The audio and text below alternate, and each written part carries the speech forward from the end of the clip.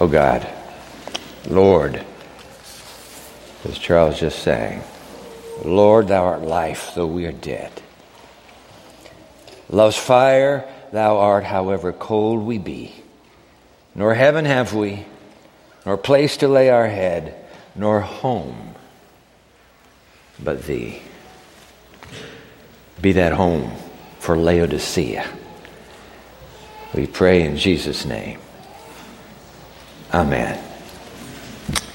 Nobody likes to be called a name. I tell you, it sticks with you. I remember I was playing basketball with a bunch of guys at college. One of the guys turned to me in the middle of a play and said, "You sissy." Obviously, I've never forgotten it. It sticks with you. Because nobody likes to be called names. And I finally figured out why we have such a hard time with the last letter. The very last letter of the Bible, the last letter of the book of Revelation. It's to a community called Laodicea. 7 little churches. They're number 7, the last before the return of Christ. I finally figured out this week, why did it take me so long, why we don't like that letter. And that's why we don't read the letter, by the way. We don't like it, we don't read it. Because you know what? It feels like Jesus is calling us 5 names, 5 adjectives. And it makes us mad. I don't have to put up with this stuff. I don't have to read a letter like this. You want to call me that? Last time I'll read your word. Nobody likes to be called a name. We got to detoxify this thing, or we're going to have this innate resistance to a letter that's critically essential for our survival. We have to demystify it. We have to do something with those 5 names. They are hardly complimentary. They feel on the border of derogatory. And when somebody calls you a name that's derogatory, you never forget it. Trust me. I'm going to show you these 5 names. And then tell you that in fact these 5 adjectives, these 5 names were embraced by Jesus and became his 5 adjectives, became his 5 names on the cross. Watch this. Open your Bible to the last letter, Revelation chapter 3. Revelation chapter 3. Drop down to verse 17. Red letters in my Bible because Jesus is dictating this letter. Revelation chapter 3, verse 17, to the end game church of Christianity. Verse 17, you say, I am rich, I have acquired wealth, and do not need a thing, but you do not realize, you do not know, here it comes now, 5 names he's going to call that church. You do not realize that you are wretched, pitiful, poor, blind, and what's that last word? Naked. Nobody likes to be called naked.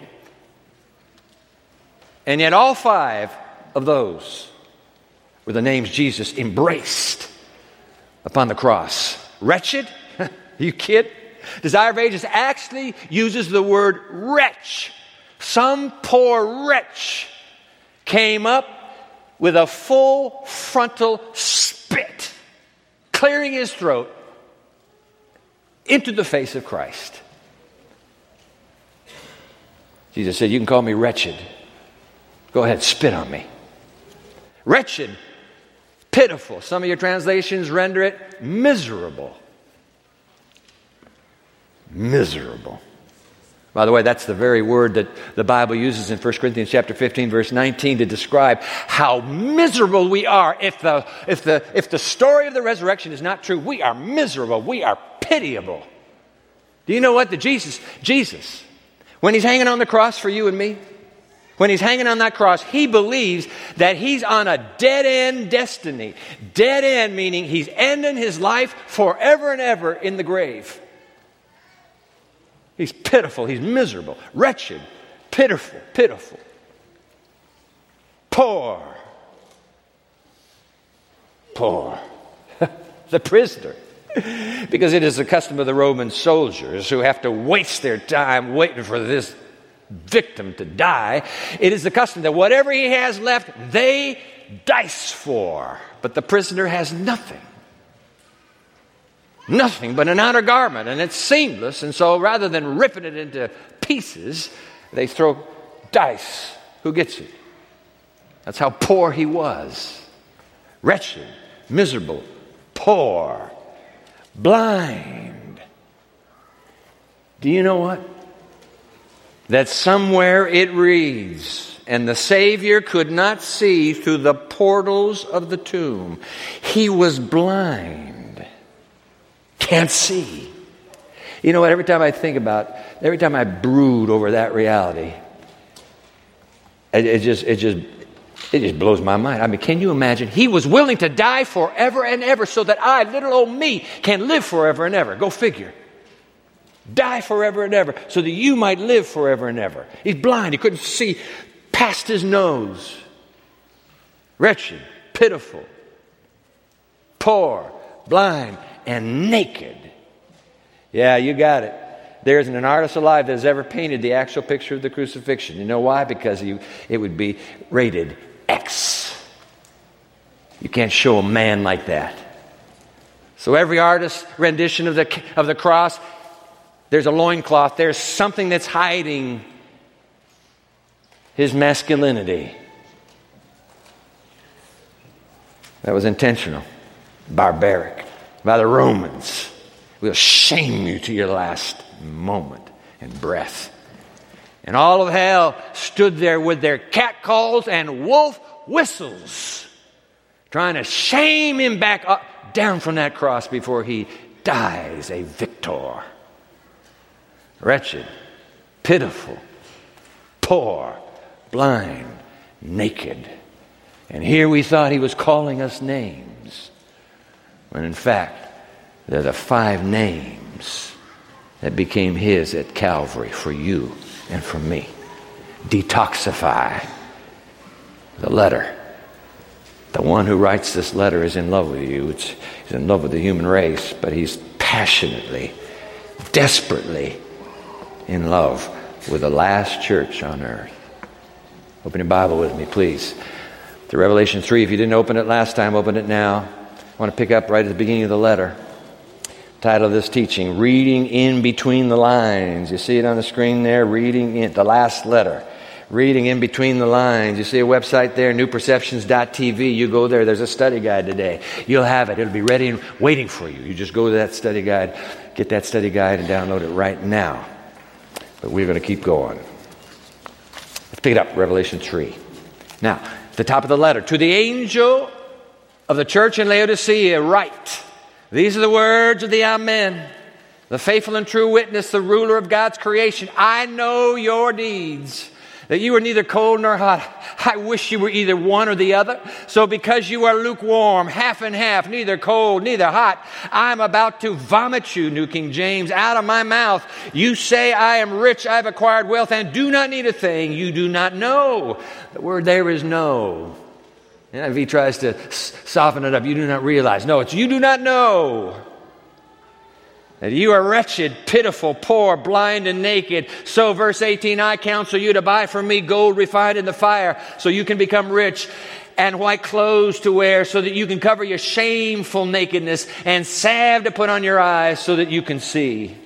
There's a bit of tomfoolery going on in between the lines of this letter. We don't quite catch it, because embedded in the letter is a dialectic. It is a contradiction between two realities. Reality number one, I know who you are. I know what you are. Reality number two about Laodicea, you do not know who you are. I know, let's put it on the screen. I know versus you do not know. Now look, the ancient Greek sages used to declare, know thyself. It was a fine invitation, and Socrates comes along a few centuries later and he waxes eloquent on that little line, know thyself, with his line, the unexamined life is not worth living. So yes, it's good counsel. It's good counsel to know yourself, to know what's going on inside of me. But the tragedy of Laodicea is they have no clue what reality is. They do not know themselves. And you know why we can't know ourselves? I'll tell you why. Because the biggest liar alive is you. You're the biggest liar alive. And maybe me.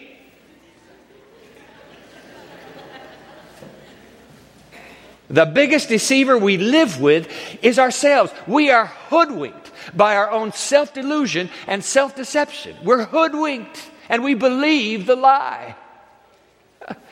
Mercy.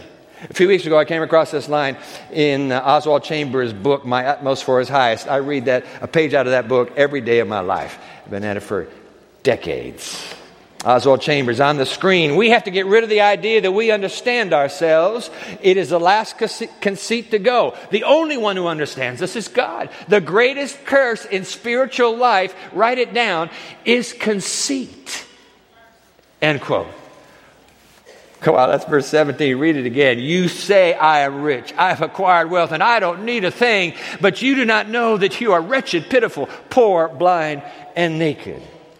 The greatest curse in spiritual life is conceit. By the way, may I remind you, it was the Achilles heel of Lucifer. Turns out it's the Achilles heel of Laodicea. Both of those L's. Loser. Achilles heel. Here's a stunner. From, would you believe it, Ella White. Steps to Christ. That little classic on the screen. God does not regard all sins as of equal magnitude. Oh, really? Well, tell me what are the greatest sins in God's eyes? Well, keep reading. The drunkard. We'd say today the alcoholic, all right? Or the drug addict. The drunkard is despised and is told that his sin will exclude him from heaven, while pride, selfishness, and covetousness too often go unrebuked. But these are sins. What are sins? Pride, selfishness, and covetousness. These are sins that are especially offensive to God. Have mercy. Especially offensive. For they are contrary to the benevolence of God's character, to that unselfish love that Charles just sang about, which is the very atmosphere of the unfallen universe. She who falls into some of the grosser sins may feel a sense of her shame and poverty and her need of the grace of Christ, but pride feels no need. And so it closes the heart against Christ and the infinite blessings He came to give. I have need of nothing, pride boasts. They're living with a liar. It's me. Zygmunt Tonstad, our New Testament scholar friend from Loma Linda. In that essay he wrote, a blog on the 7 churches. Boy, does he nail it for Laodicea. I'll put Tonstad on the screen for you. The Laodicean community revels in a sense of wholeness, ensconced within an all-round edifice of accomplishment. The community has no sense of need. Italics are his. We should assume that the community is too sophisticated to say openly the things attributed to it, but it is capable of behaving in ways that convey the attitude described. And now here's where he nails it. The message to the community is the keenest statement of how difficult it is to see the discrepancy between self-representation and reality. Write that down. The way I see myself in reality, whoo. Laodicea, here's who you are, here's what you think you are. I know you, but you, church, I'm telling you what, you do not know you. Verse 17, again. You say, I am rich, I've acquired wealth and do not need a thing. But you do not know that you are wretched, pitiful, poor, blind, and naked. He's not calling us names. He said, I became that. Everything that Laodicea is, I became, so that everything I have, Laodicea may receive. Oh, verse 18, and so I counsel you. Now we got to go on. Verse 18, so I counsel you to buy of me gold. Now, doesn't that just make you want to interrupt Jesus? I mean, Lord, please, time out. Whoa. The anachronism of what you just said. You just had the temerity to call us poor. And by the way, we're taking it rather personally, these 5 names, these 5 adjectives you've chosen. You just called us poor. And then you have the temerity to turn to us and say, and by the way, you poor folk, I need you to buy from me gold. Go figure. How are we going to be able to buy when we're poor? Because you and I, in the 3rd millennium, we live with buying and selling. We do it online. eBay, Amazon, Craigslist, you name the site, we go there because we do buying best. But in the Oriental Western mind, that's not what they're thinking about when they're thinking about shopping. In fact, God Himself, Isaiah 55 on the screen, please. God Himself speaking. Come, all you who are thirsty, come to the waters. And you who have no what? You got no money. I understand that. You who have no money, come buy. Wait a minute. You just said we have no money. He said, I did. I want you to come and buy. Now keep reading. Come buy wine and milk without money and without cost. You know what's going on here? It's just God's way of reminding you and me that what He has to give us is priceless. It's beyond anything we could possibly purchase ourselves. Jot this down. Without money and without cost means you'll never have enough money to buy it, so I'll never charge you a penny to have it. Because it's priceless. And priceless means it's free. No price, no cost to you. And then he says, listen, I'm going to sell you 3 things right now that are priceless and free. And here they come. Boom, boom, boom. Gift number 1, 2, 3. Jot them down. Gift number 1. Here we go. 3 infinitely priceless gifts for the end game church. Gift number 1, I counsel you to buy from me gold. Write that word in, gold. Because you know what? Laodicea knows all about gold. In fact, they have a reputation in the empire for having the largest hoard of gold available. They have this massive banking exchange. They are so proud of their wealth. Jesus looks down at them and says, hey guys, the gold you have, let me just let you in. The gold you have, it's fool's gold. It'll not buy you a thing. I have the real deal. Come to me. And for free, buy my gold. What's the gold? What's the gold? 1 Peter 1:7 on the screen, jot it down. That the genuineness of your faith, right in the word faith, being much more precious than gold that perishes, though it is tested by fire, may be found to praise, honor, and glory at the revelation or return of Jesus Christ. The pure gold of a humble faith in Christ. In fact, it turns out that the faith they have is not my faith, it's His faith. You remember Hebrews chapter 2, verse 13? A couple falls ago, you and I spent a whole season just thinking about, wow, Jesus' 7-word credo. Let's put Hebrews 2:13 on the screen. Let's do this out loud together. These are the 7 words Jesus lived by. I will put my trust in Him. That's it. Jesus lived by that. Radical faith. I will put my trust in Him. His own 7-word credo. The gold of His faith in the Father. And guess what? If He had faith in the Father that was perfect from stem to stern, what the gold is, we got to get His faith. It's not my faith that counts. If I can just get His faith, I got it.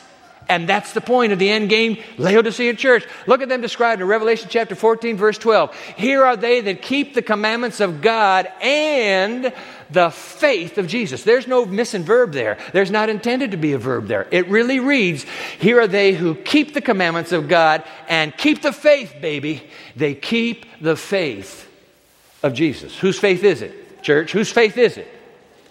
Come on, church, tell me. Whose faith is it? It's Jesus' faith. It's not my faith. It's not your faith. We're not saved by our faith. We're saved by His faith.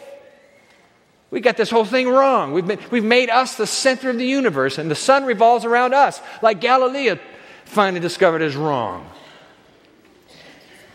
The earth's in the middle. Everybody believed back then, and the sun revolves around the earth. Wrong. The truth is, the sun is in the middle, and the earth revolves around the sun. It's His faith, not mine, that saves me. You understand that?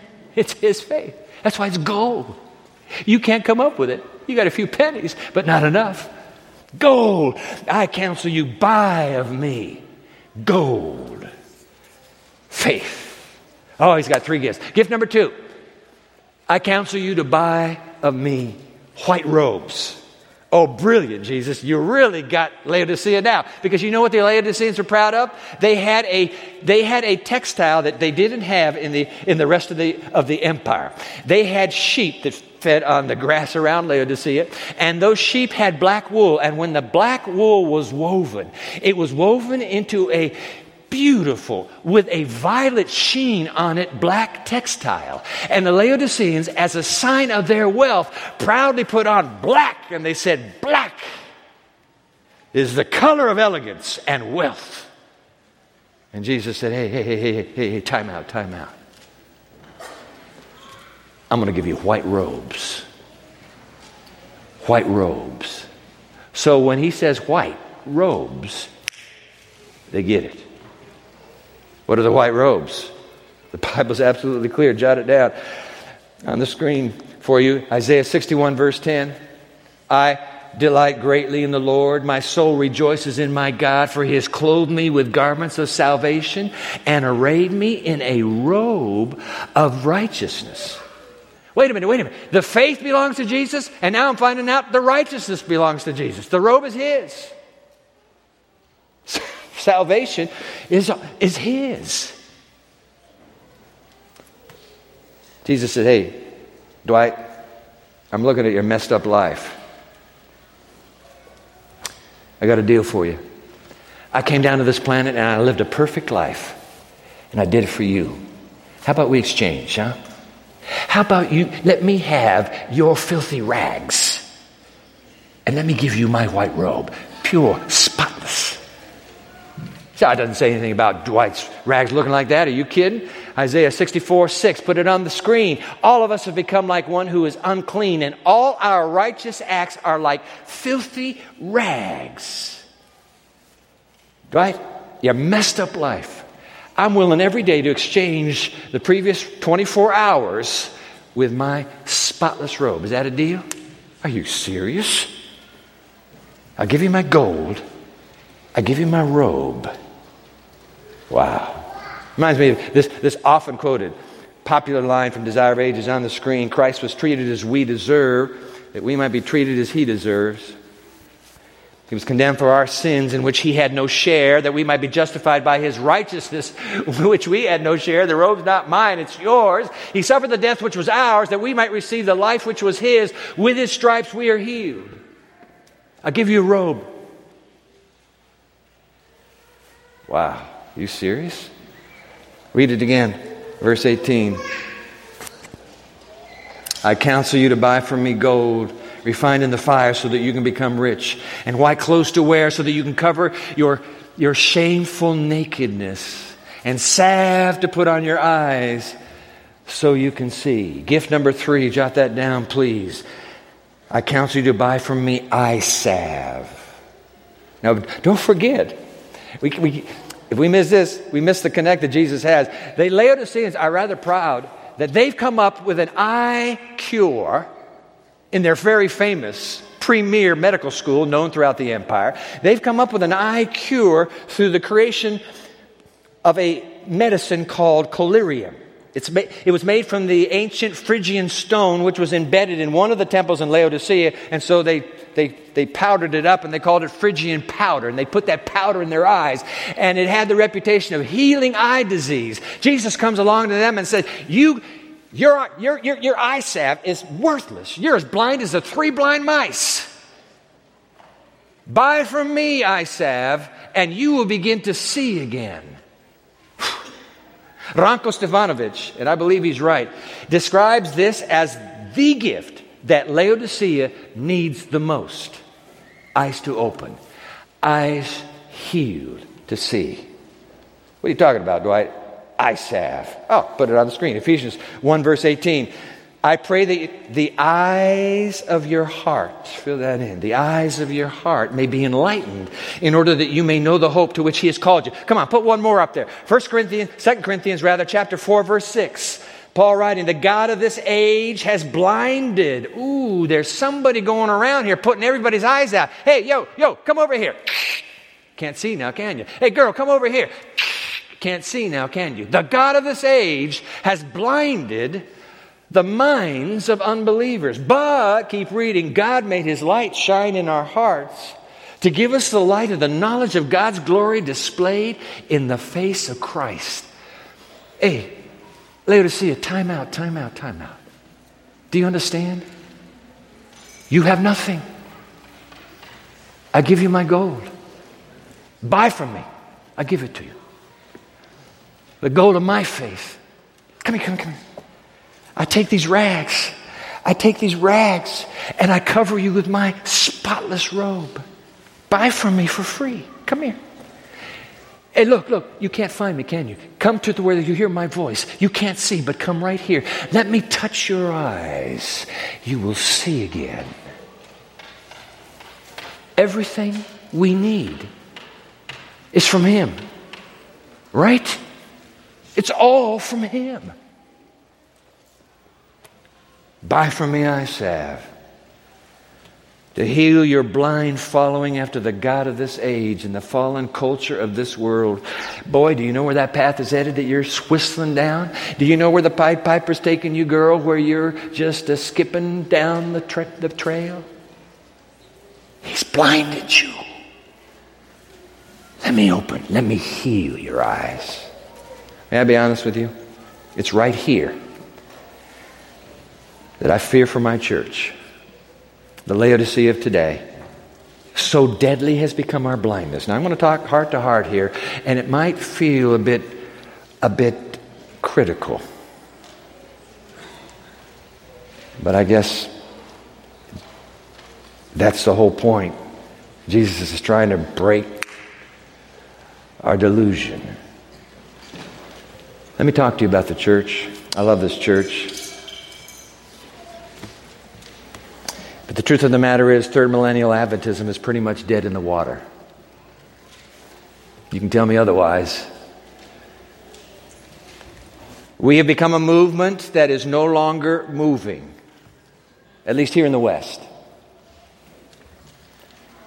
We have fine, please don't misunderstand me, by the way. We have fine, beautiful church edifices. Whoa, look at this.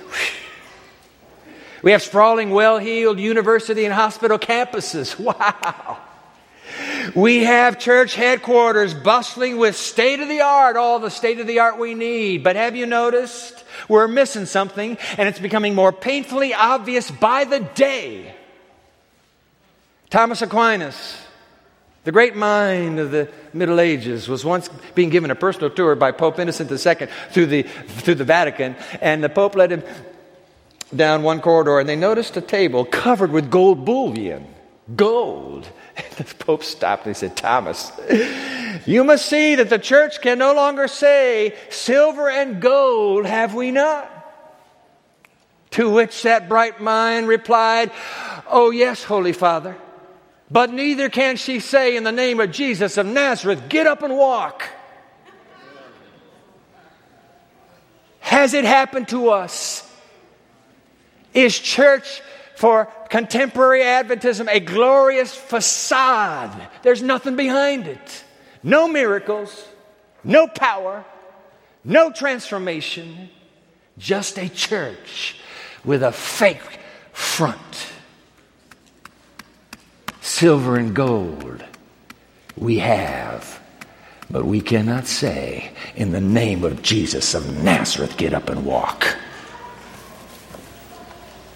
I love this church. I've given my life to this church.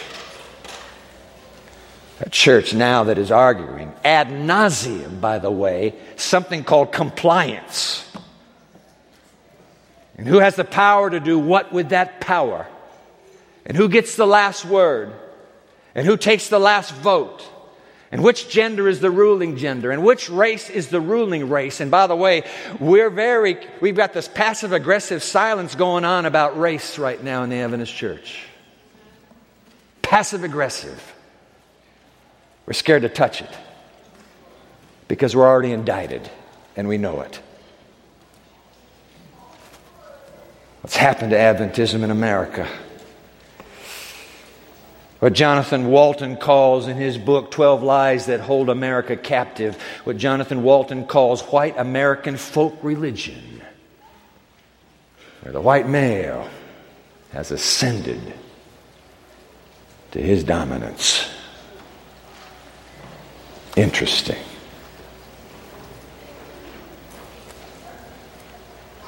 Because the truth is, the truth is, Adventism was birthed in this nation. We cannot help it, but America is in the DNA of Adventism. We can deny it. We say, no, we're a global church. We're a global church with American DNA. And America is hopelessly embroiled in racial fracture today. And the church cannot break out of the same. Silver and gold we have. But in the name of Jesus of Nazareth, we can't do a blooming thing. What's happened to the church? Blinded eyes to the deeper systemic breakdown that being birthed when we were where we were. Blinded eyes. That our debates can muffle, but our debates cannot mask. And so all the while we play our little fiddles and our silly games, Rome burns and the world is dying. And we're not through yet because we have one more meeting. We're going to deal with it. How many meetings does it take? The world is dying. Do you understand that? Oh, Laodicea, Laodicea. How often I would have gathered you to me, but you would not. Silver and gold we have plenty. But in the name of Jesus of Nazareth, we say so little. So what's going to save Laodicea? At the risk of sounding terribly simplistic, there is only one hope for Laodicea. Jesus. That's it. Without the gold of his faith, without the robe of his righteousness, without the healing of his eye salve, we are toast. We are dead. It is finis. That's why this letter is so strong. It's trying to get somebody's attention while there's still time left.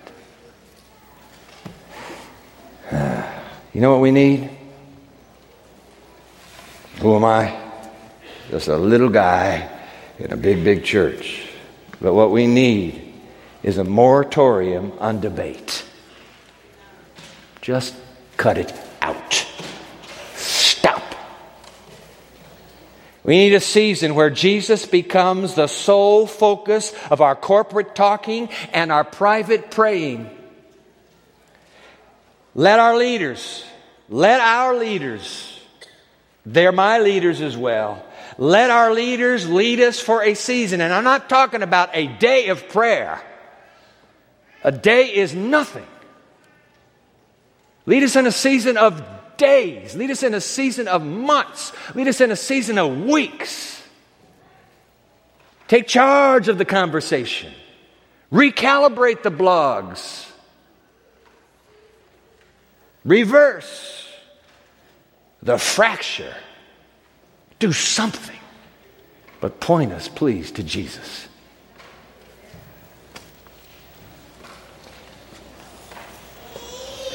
We need a season where our collective worship, our administrative communiques, and our church journals collaborate to focus on the charms of Jesus and his righteousness.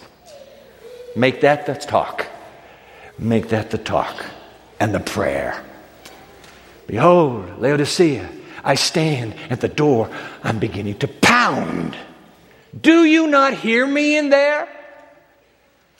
Or has your raucous debate drowned my voice, blinding your eyes and killing your church?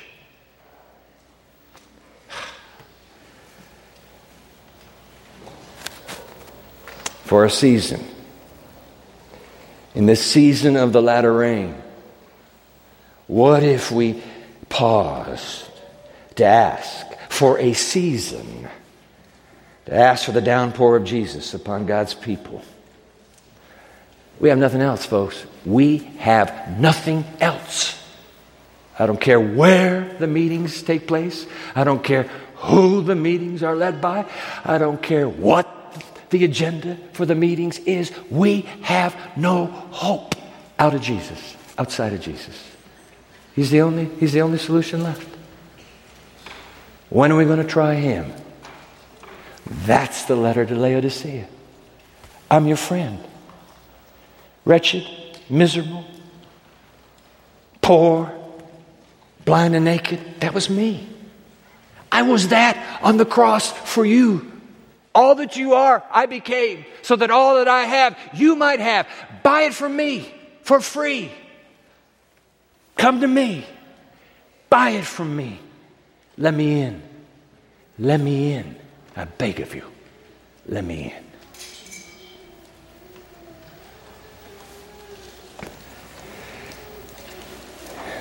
So that's it. That's my little heart-to-heart with you. If we don't do something soon,